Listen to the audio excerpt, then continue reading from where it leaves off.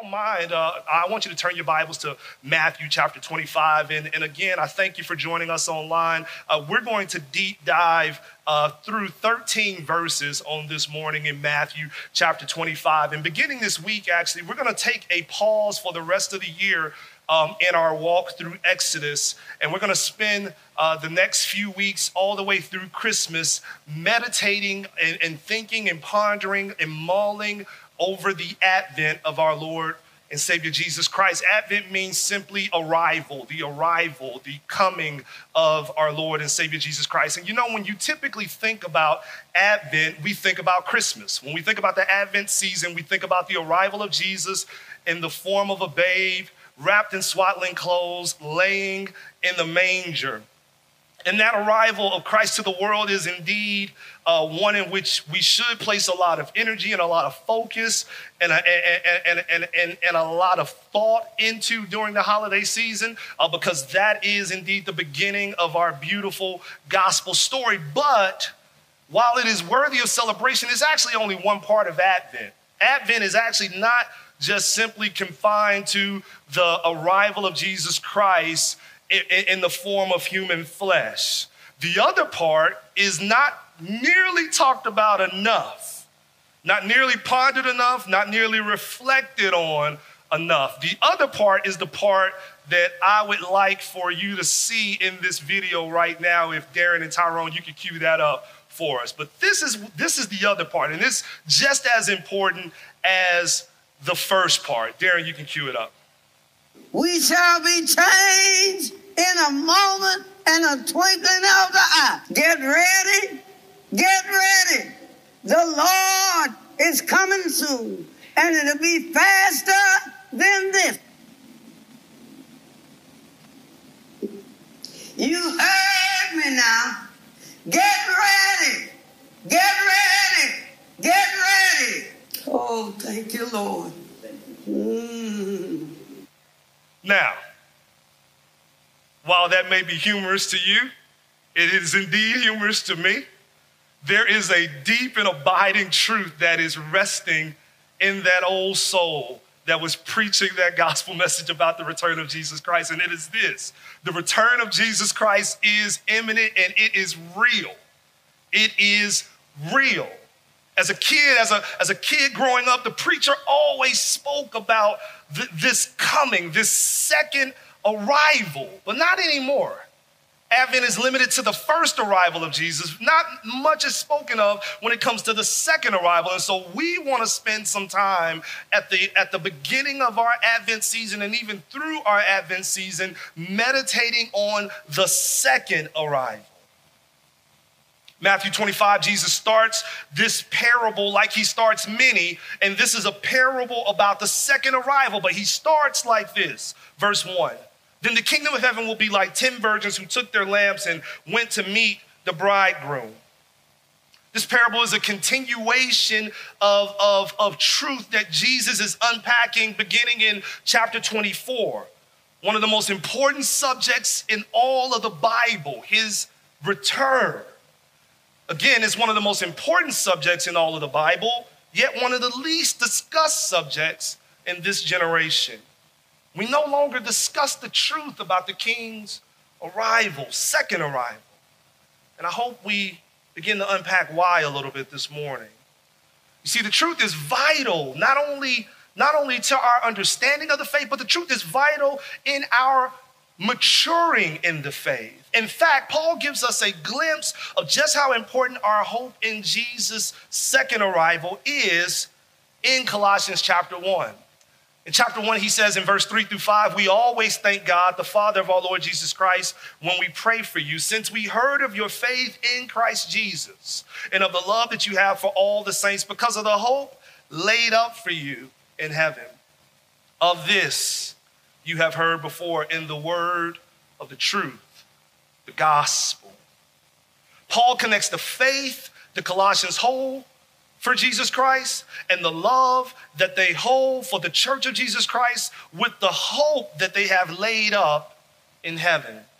In other words, because you know that this is not the end for you, and because you live your life in light of Jesus's second arrival, The one that ensures everything will be made right again, and the one that ensures that everything will be restored to its intended order and function. Because you live your life in light of this, your faith in Christ is stronger, and your love for his people is deeper.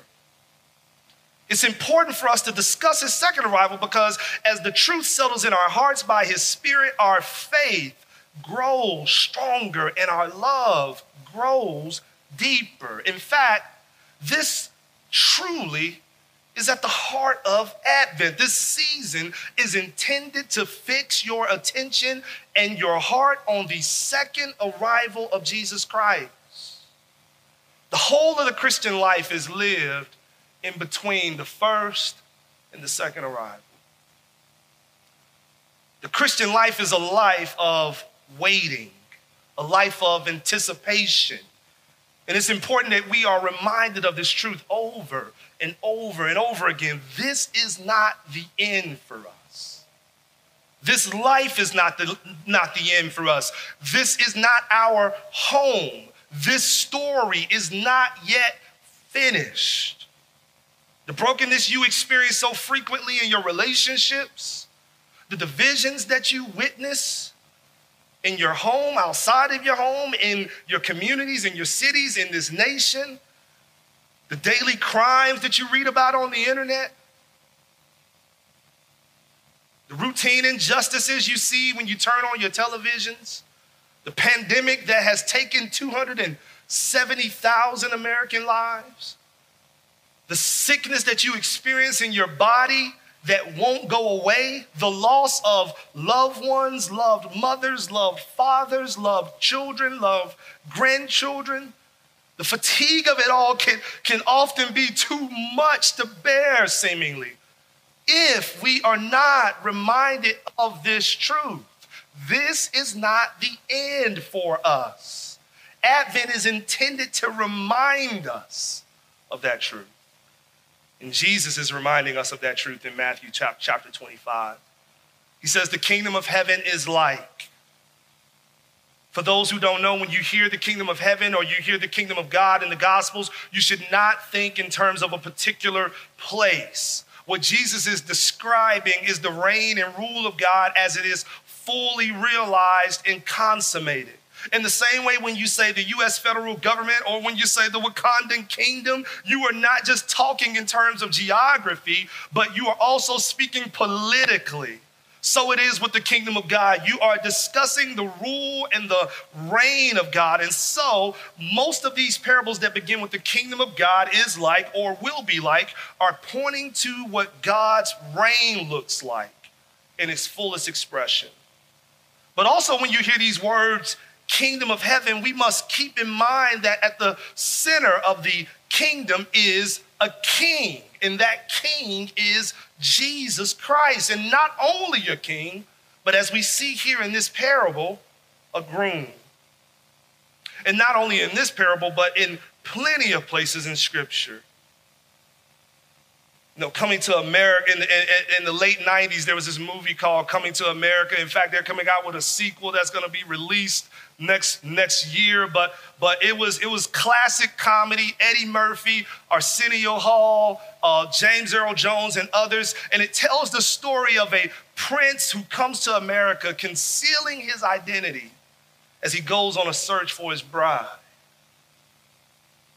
He meets and falls in love with a woman, and this woman was named Lisa McDowell, and it is only until they are deeply in love that she learns that he is a king.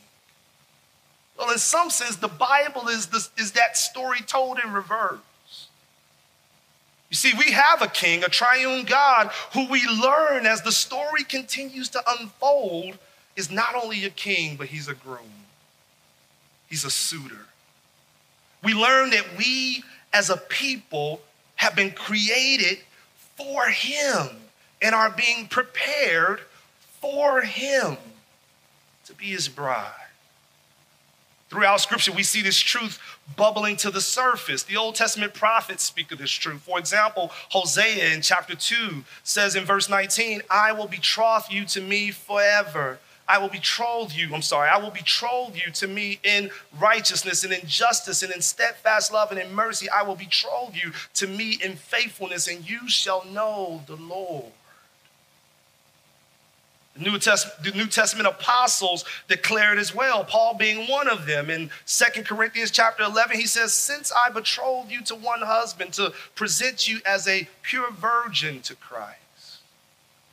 In fact, Paul centers the very institution of marriage in this understanding of Jesus being our groom and the church being his bride. He says in Ephesians 5 that marriage, in fact, is a mystery that is describing and pointing to and rooted in the picture of Christ in his church. Every good marriage, in other words, is giving us a shadow of what it looks like to be loved deeply by Jesus. The Apostle John, as he is describing the end of the age and in the Revelation, describes it as a marriage feast.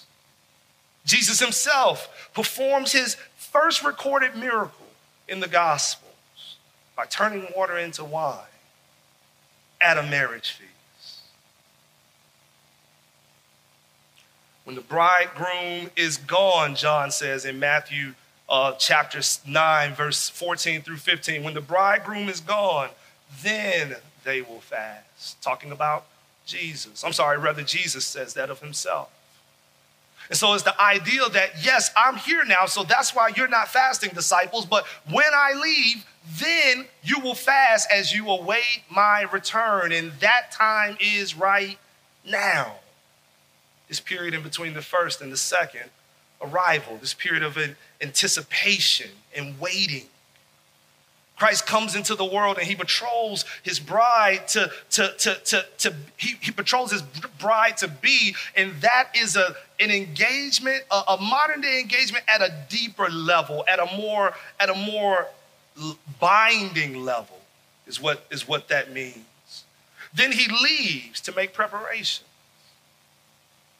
To make preparations for her and the time that is found in between his first and his second arrival is what this text is about. The period of waiting between engagement and marriage. Most of the time in this wedding metaphor, the church is depicted as the bride. We see this throughout Scripture, including the examples I just gave you and read to you. However, in this particular parable, Jesus chooses another picture. He portrays the church as the bridal party. The bride is nowhere to be seen in this text. He has a purpose for that. He wants to communicate a different word to us, a word about waiting and a word about readiness. Matthew 25, verse 1 and 2, it says, then the kingdom of heaven will be like 10 virgins who took their lamps and went to meet the bridegroom. 5 of them were foolish, and 5 of them were wise. A quick word about parables. The intent of the parable is to use everyday occurrences in our lives to highlight eternal principles, eternal realities and truths. So a parable is a working to highlight the larger, more important points rather than to be taken literally in all of the smaller points. Do you understand that? Case in point, in this parable, it would be a mistake to look for significant meaning under every single object in the story. That's not Jesus' point in sharing a parable. So we don't have to try and figure out what the torches meant or what the oil meant or why the church is seen as bridesmaids here and a bride in other parables and metaphors. What we must see, however, is that we must see the parable for what it really is. And that is an illustration intended to draw out a greater, more significant truth or truths. So when we read of 10 virgins in this parable, 5 foolish ones, 5 wise ones, or try and force it to have some special significance to the life of the church. It's not intended for us to walk away from this and say, 10 virgins, that must mean that there's 10 major churches in the world and 5 of them are false and 5 of them are true. And when the Lord comes back, he is only going to take half of them back with him and he's going to leave the other half because they are only posing as Christians. This is not intended to be some kind of Bible code that you find in the bottom of a Cracker Jack box. It ain't that deep, fam. When you find people trying to take you that deep, be leery about those people. Instead, when we read about 10 virgins, 5 wise, 5 foolish, what we should hear is that we have a collective group of women that are invited to participate in this ceremony and have all of the external appearances that indicate they will participate in the ceremony. But only some of them will. And the rest will not, because only some of them are wise and the rest are foolish. Anybody live long enough to endure or to hear about, rather, a wedding when the bride or the groom had to drop a member of the party, unfortunately? Anybody ever been a part of a wedding where the bride or the groom had to drop a member of the party? Anybody ever been that person that was dropped? I'm not talking about family emergency came up, sudden influx of workload on your job and you just couldn't make the wedding. I'm talking about the person never would get their shoes ordered, or the person would never get their measurements for their dress or for their tuxedos. I'm talking about the person insulted the soon-to-be spouse. Something foolish. The person was late to the wedding and they had to go on without him. They just had to, come on, let's hurry up, let's just get this wedding over because they're never going to show up. Basically, the level of seriousness and readiness that they possessed was inconsistent with the sacredness of the event that they were invited to participate in. Have you ever seen that happen? Have you ever had the misfortune of being that person? You probably classified it in this following way. Man, that was some foolishness right there. We should have a similar feeling as well as we look to the 5 foolish in this text. Verse 2 of chapter 25 says, 5 of them were foolish, 5 were wise. For when the foolish took their lamps, they took no oil with them. But the wise took flasks of oil with their lamps. Notice something here.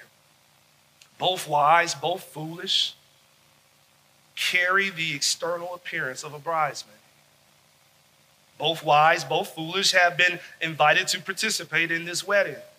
Both wise, both foolish bring tools to participate in the wedding, their lamps. And yet, only one group of women actually make preparations to participate. One group brings oil for the wait. One group brings nothing for the wait. One group is just present. Another is preparing. You see, the whole of the Christian life is a life of waiting, but it is not merely a passive exercise. It is an active demonstration, an active exercise of waiting. Waiting is more than simply being present. It is preparing.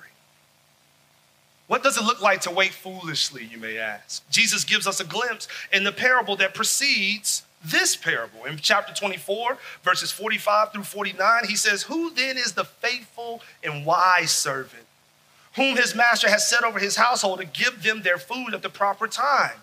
Blessed is that servant whom his master will find so doing when he comes. Truly I say to you, he will set him over all his possessions. But if that wicked servant says to himself, my master is delayed, and begins to beat his fellow servants, eats and drinks with drunkards," foolishness, beating the servants, eating, drinking with drunkards. You see, the foolish waiting is a life lived exploiting and hating neighbor. The foolish waiting is a life lived feeding our own flesh. It is a life lived loving the world instead of loving God. It is a life lived indulging self instead of delighting in God. You see, you are wandering into the foolish posture of waiting during the Advent season when the only thing you can think of in light of Jesus's arrival is how you can fill your own bellies or stock your own stockings rather. The wise make provision for sharing with others, because their hearts are consumed with preparation, not for a commercial event, but for a divine arrival. And as Paul says in Colossians, it is this hope that strengthens our faith and deepens our love. This is the difference between foolish and wise.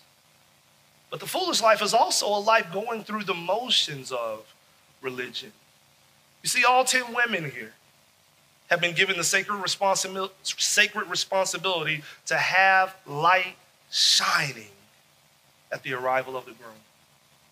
But only 5 of them actually value the bride, groom, and wedding enough to prepare. Pastor John Piper unpacks this a little bit more in the following quote. He says, 5 of them did not take seriously their calling to give light. And they neglected the only means by which they could do what they were called to do. They took no oil. They only had lamps. Their job was to provide light, and they had lamps without oil. Candles without wicks. Torches without fire. Light bulbs without electricity. The outward form of religion and no internal power. They liked their position, otherwise they would have left. But they did not have passion to use the necessary means to fulfill their point of their position. Light. Their foolishness was to think that the mere form of a religious lamp would be sufficient. End quote. Yes, they valued being a part of the bridal party, but they didn't value the bride and the groom enough to prepare to be a part of that party, to be ready, to be shining. They were given an invitation to a royal wedding. They were invited to be participants in a royal wedding, and yet they simply didn't value it. And so they didn't prepare. Saints of God, do you value your invitation to participate? You see, the king has invited you to be a part of his wedding, not because you were the best, not because you were the most qualified, because neither of those is likely true. No, the king has invited you to be a part of his royal wedding out of the sheer abundance of his grace, his mercy, his love. Will you value that invitation and shine as you await his return? The wise do. The foolish do not. Verse 5 says they both wait for his arrival. As the bridegroom was delayed, they all became drowsy and slept. First thing I want you to pay attention to is the last thing in the verse. While they waited on the delayed arrival of the bridegroom, they all became drowsy and slept. Rest is not a sign of foolishness or a sign of a lack of preparedness. It is a mark of humanness. Whether you are foolish or whether you are wise, you will have to rest as you wait. God is infinite, brothers and sisters, but we are, without a doubt, not. In fact, not only is rest not a sign of a lack of preparedness, rest is vital for preparedness. The Lord institutes the Sabbath for us. He says that Sabbath is made for man. The Lord in Psalm 127:2 says that he grants sleep to those that he loves. At times where he and his disciples were overwhelmed by the demanding crowds, Jesus said to them, "Come with me by yourselves to a quiet place and get some rest." Restfulness is preparedness. This morning I woke up on 3 hours of sleep, and I rolled off the couch to get back to prepping my sermon, getting back to praying, and I just found myself so unfocused, so unable to think, so unable to ponder and meditate and hear from the Lord through his word, that, you know what I did? Got back on the couch and went back to sleep. got another hour under my belt, woke up, and was far more productive. You see, I've heard it said on numerous occasions throughout my life in ministry by seasoned, wise, seasoned, godly people that sometimes the most godly thing you can do is go to bed. Because a weary man is oftentimes of less use than a refreshed one. Restfulness is preparedness. But also note that again, the bridegroom was delayed. And I asked earlier, why is it that we don't talk about the king's second arrival a lot anymore? And I believe a big reason why is this right here. We stopped deeply believing ourselves that he is in fact coming back because his arrival is delayed. You see, some have even resorted to just holding fast to the other teachings of Jesus, except for the promise of his return, because it's less embarrassing for them. Some of us believe it, but our confidence in it has waned. A lot of the church isn't quite as bold as we used to be, or as Sister Gregory showed us at the beginning. A lot of us aren't as bold to just go out and say that, yes, he is coming back, because we know that we're going to be met with scoffing and mocking. It is so rare in this day and age to hear people say with Jesus, watch therefore, for you know neither the day nor the hour. Why is that? It's because, saints, waiting, it can be painful. As we wait through broken relationships. As some of you wait, you've waited through abusive marriages. Some of you have waited through abusive upbringing. Some of you have waited through battles with your own sin. Some of you have waited through addiction. Some of you have waited through greed and through lust and through other temptations, through jealousy and through envy and through lying. Some of you have waited through suffering. Some of you have waited with illness and pain in your body in what seems like forever, waiting for what seems like forever. And all this waiting can be exhausting, and it can be painful, and it can rob you of your anticipation, and it can rob you of your confidence. It can rob you of your hope. You can get to a place where you no longer want to wait because you don't believe there is anything left to wait for. You start looking around and saying, I've waited long enough, and that's where the road to indulging ourselves like the foolish bridesmaids begins. We look around and we see a world that at times appears to be descending farther and farther into hell. And we say to ourselves, if there was ever a time for him to come back, it should be now. You know, even 2,000 years ago, though, the Apostle Peter sensed this same frustration.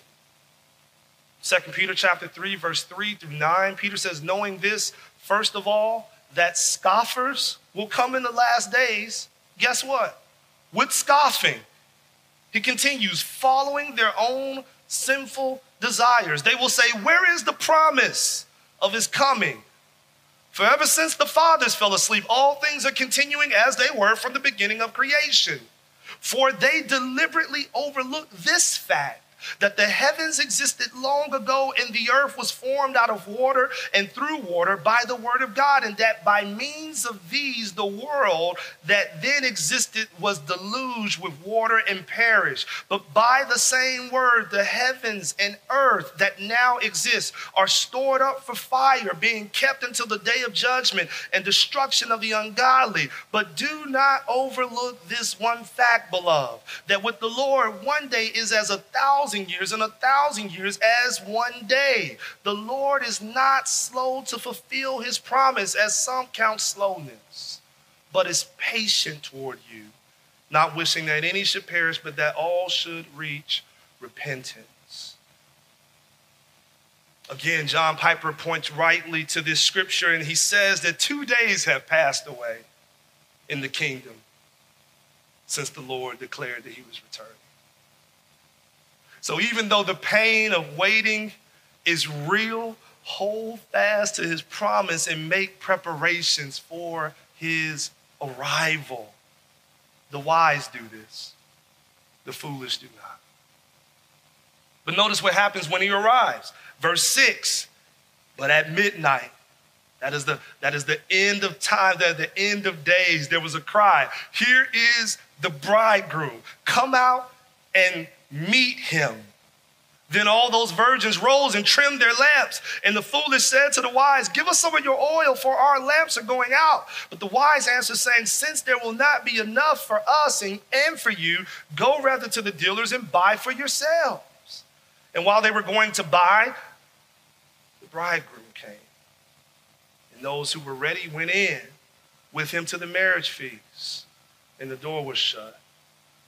Afterward, the other virgins came also, saying, Lord, Lord, open to us. But he answered, truly I say to you, I do not know you. What happens? He shows up.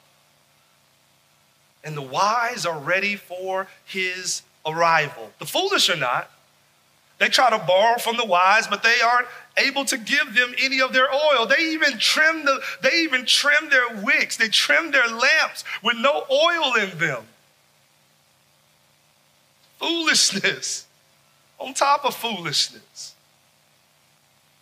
Verse 8 through 9 are not intended to highlight the cruelty of the wise bridesmaids when they say, listen, we don't have any oil for you. That's not the lesson that we should be pulling from this. It's not a lesson in hoarding. Rather, the point is, in the last days, we will not be saved on the coattails of the faith of another. We will not ride the coattails of faith of some other person. So your mama raised you in church. That's great. Praise God. So your family, the family you grew up with, was a praying family. That's beautiful. Praise God. But in the end, the oil from their light will not be able to be used by you to gain entry into the marriage feast. If you are resting your eternity on the faith of others around you, you are resting it on sinking sand. A saving faith must also be our own faith. D.A. Carson says of this text that the foresight and the preparedness of the wise virgins cannot benefit the foolish virgins when the eschatological crisis dawns. Preparedness can neither be transferred nor shared. They try to prepare, but it's too late. The opportunity has been missed. They even leave in search of oil, but by the time they return, the doors have been shut. So many people think that the Christian faith is like a switch that they can turn on at the very last minute. They tell themselves that I'll get right. That I'll trust Jesus. You know, I'll start going to church. I'll submit my life to him one day. And they get warning after warning. Family is sharing the gospel with them. Friends and co-workers are sharing the gospel with them. They hear preachers on TV sharing the gospel, preachers on the radio and on the internet sharing the gospel. Or perhaps they've lived years of their life going through the motions in church, but completely void of a transformed heart. And they just figured that in the end, right before they close their eyes, on their sickbed, they'll be able to get right with God. That's one possibility, saints. But the other possibility is found in verse 12, where Jesus answers. The groom answers, truly I say to you, I do not know you. See, verse 12 is not a rejection of people who were living a life of salvation and just in a moment of weakness got caught slipping. That's not the picture that Christ is intending to paint. Rather, it is a picture of a life that carried a form of preparation, but was actually void of any real life of preparation. They looked the part. They went to church. They labored diligently. They gave consistently. They were invited to the wedding. They had the bridesmaid attire. They had the equipment, and yet they were void of light. They were void of shining. There was no true wonder in the gospel residing in them. They were not amazed by it. They were not humbled by it. It was only a means to an end, maybe to be more respected, maybe to be more disciplined in life, maybe to receive the respect of their Christian parents or Christian family or Christian friends. But in the end, they were empty. They were foolish, they were lightless, and they were left outside.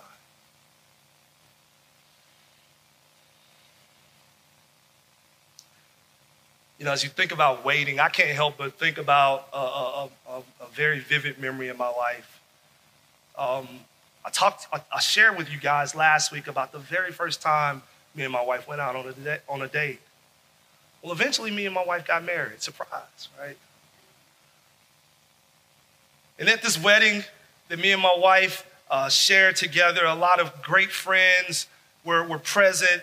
The wedding was beautifully decorated. She looked stunning. I was nervous as a live pig at a barbecue competition. We had beautiful singing and beautiful pictures, lots and lots and lots of pictures. We took pictures before the ceremony. We took pictures after the ceremony, but it was the pictures after the ceremony that really were the most alarming to me. Not because the poses were bad, the poses were beautiful, not because the photographer was bad, he was great. One reason alone that I was concerned. We had a reception to attend. And we just could not stop taking pictures. We took picture after picture after picture. We took pictures inside the church. We went outside the church and took pictures. Minute after minute turned into an hour. And I was excited. I was filled with joy. I was captivated by this wife that I've been newly joined to. And yet I couldn't help but wonder, what are the people at the reception doing right now? Are they getting anxious? Are they preparing to leave? Are they rushing the buffet table and threatening our volunteer serving staff of family and friends who were simply chipping in out of the abundance of their hearts to serve and contribute to this wedding? You see, waiting is hard, saints. Especially when there is a reward that you are anticipating on the other side, and that is the food. 15 minutes is reasonable, 30 minutes is tolerable, but borderline. When you start creeping into an hour, you start sensing frustration in the room. Is this reception still happening? Are we still going to eat? Do they even care that we're waiting? Is this food and celebration even worth waiting for? Should we just leave and go to McDonald's? All of those wonderings are understandable, but none of them were actually true, you see? The food and celebration was worth waiting on. We had some bomb food at our wedding.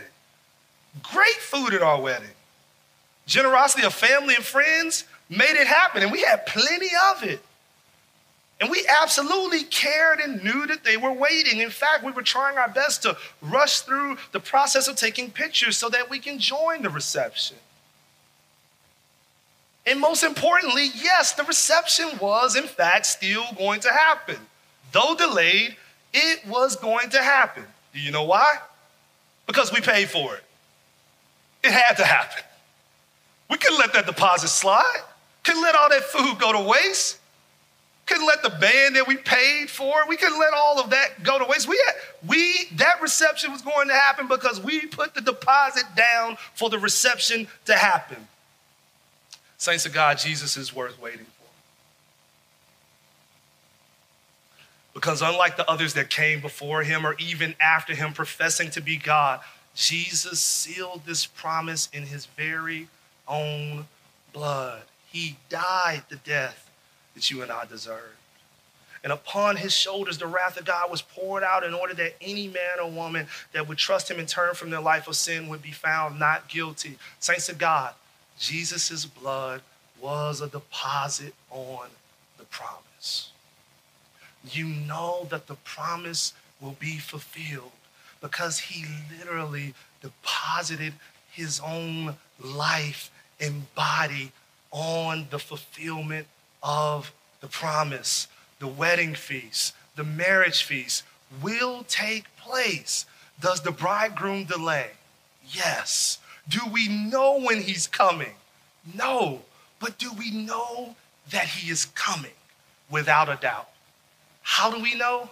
Because he paid for this wedding with his very own blood. He paid for this reception with his very own blood. And so we know that the reception will happen. And when it does, it will be better than we ever anticipated. It will be more joyous than we could ever imagine. The food will be spectacular. The wine will be unbelievable. The dancing and the music will be unreal. It will be everything that we ever imagined and hoped for. And so, saints of God, fix your hope and your attention on this truth. This is what Advent means. So let our hearts dig deep into this reality this December. Meditate on this truth this December. Pray over this truth this December. And may it mature us as Christians as we go into the world to do our Lord's bidding. Would you pray? God, we love you.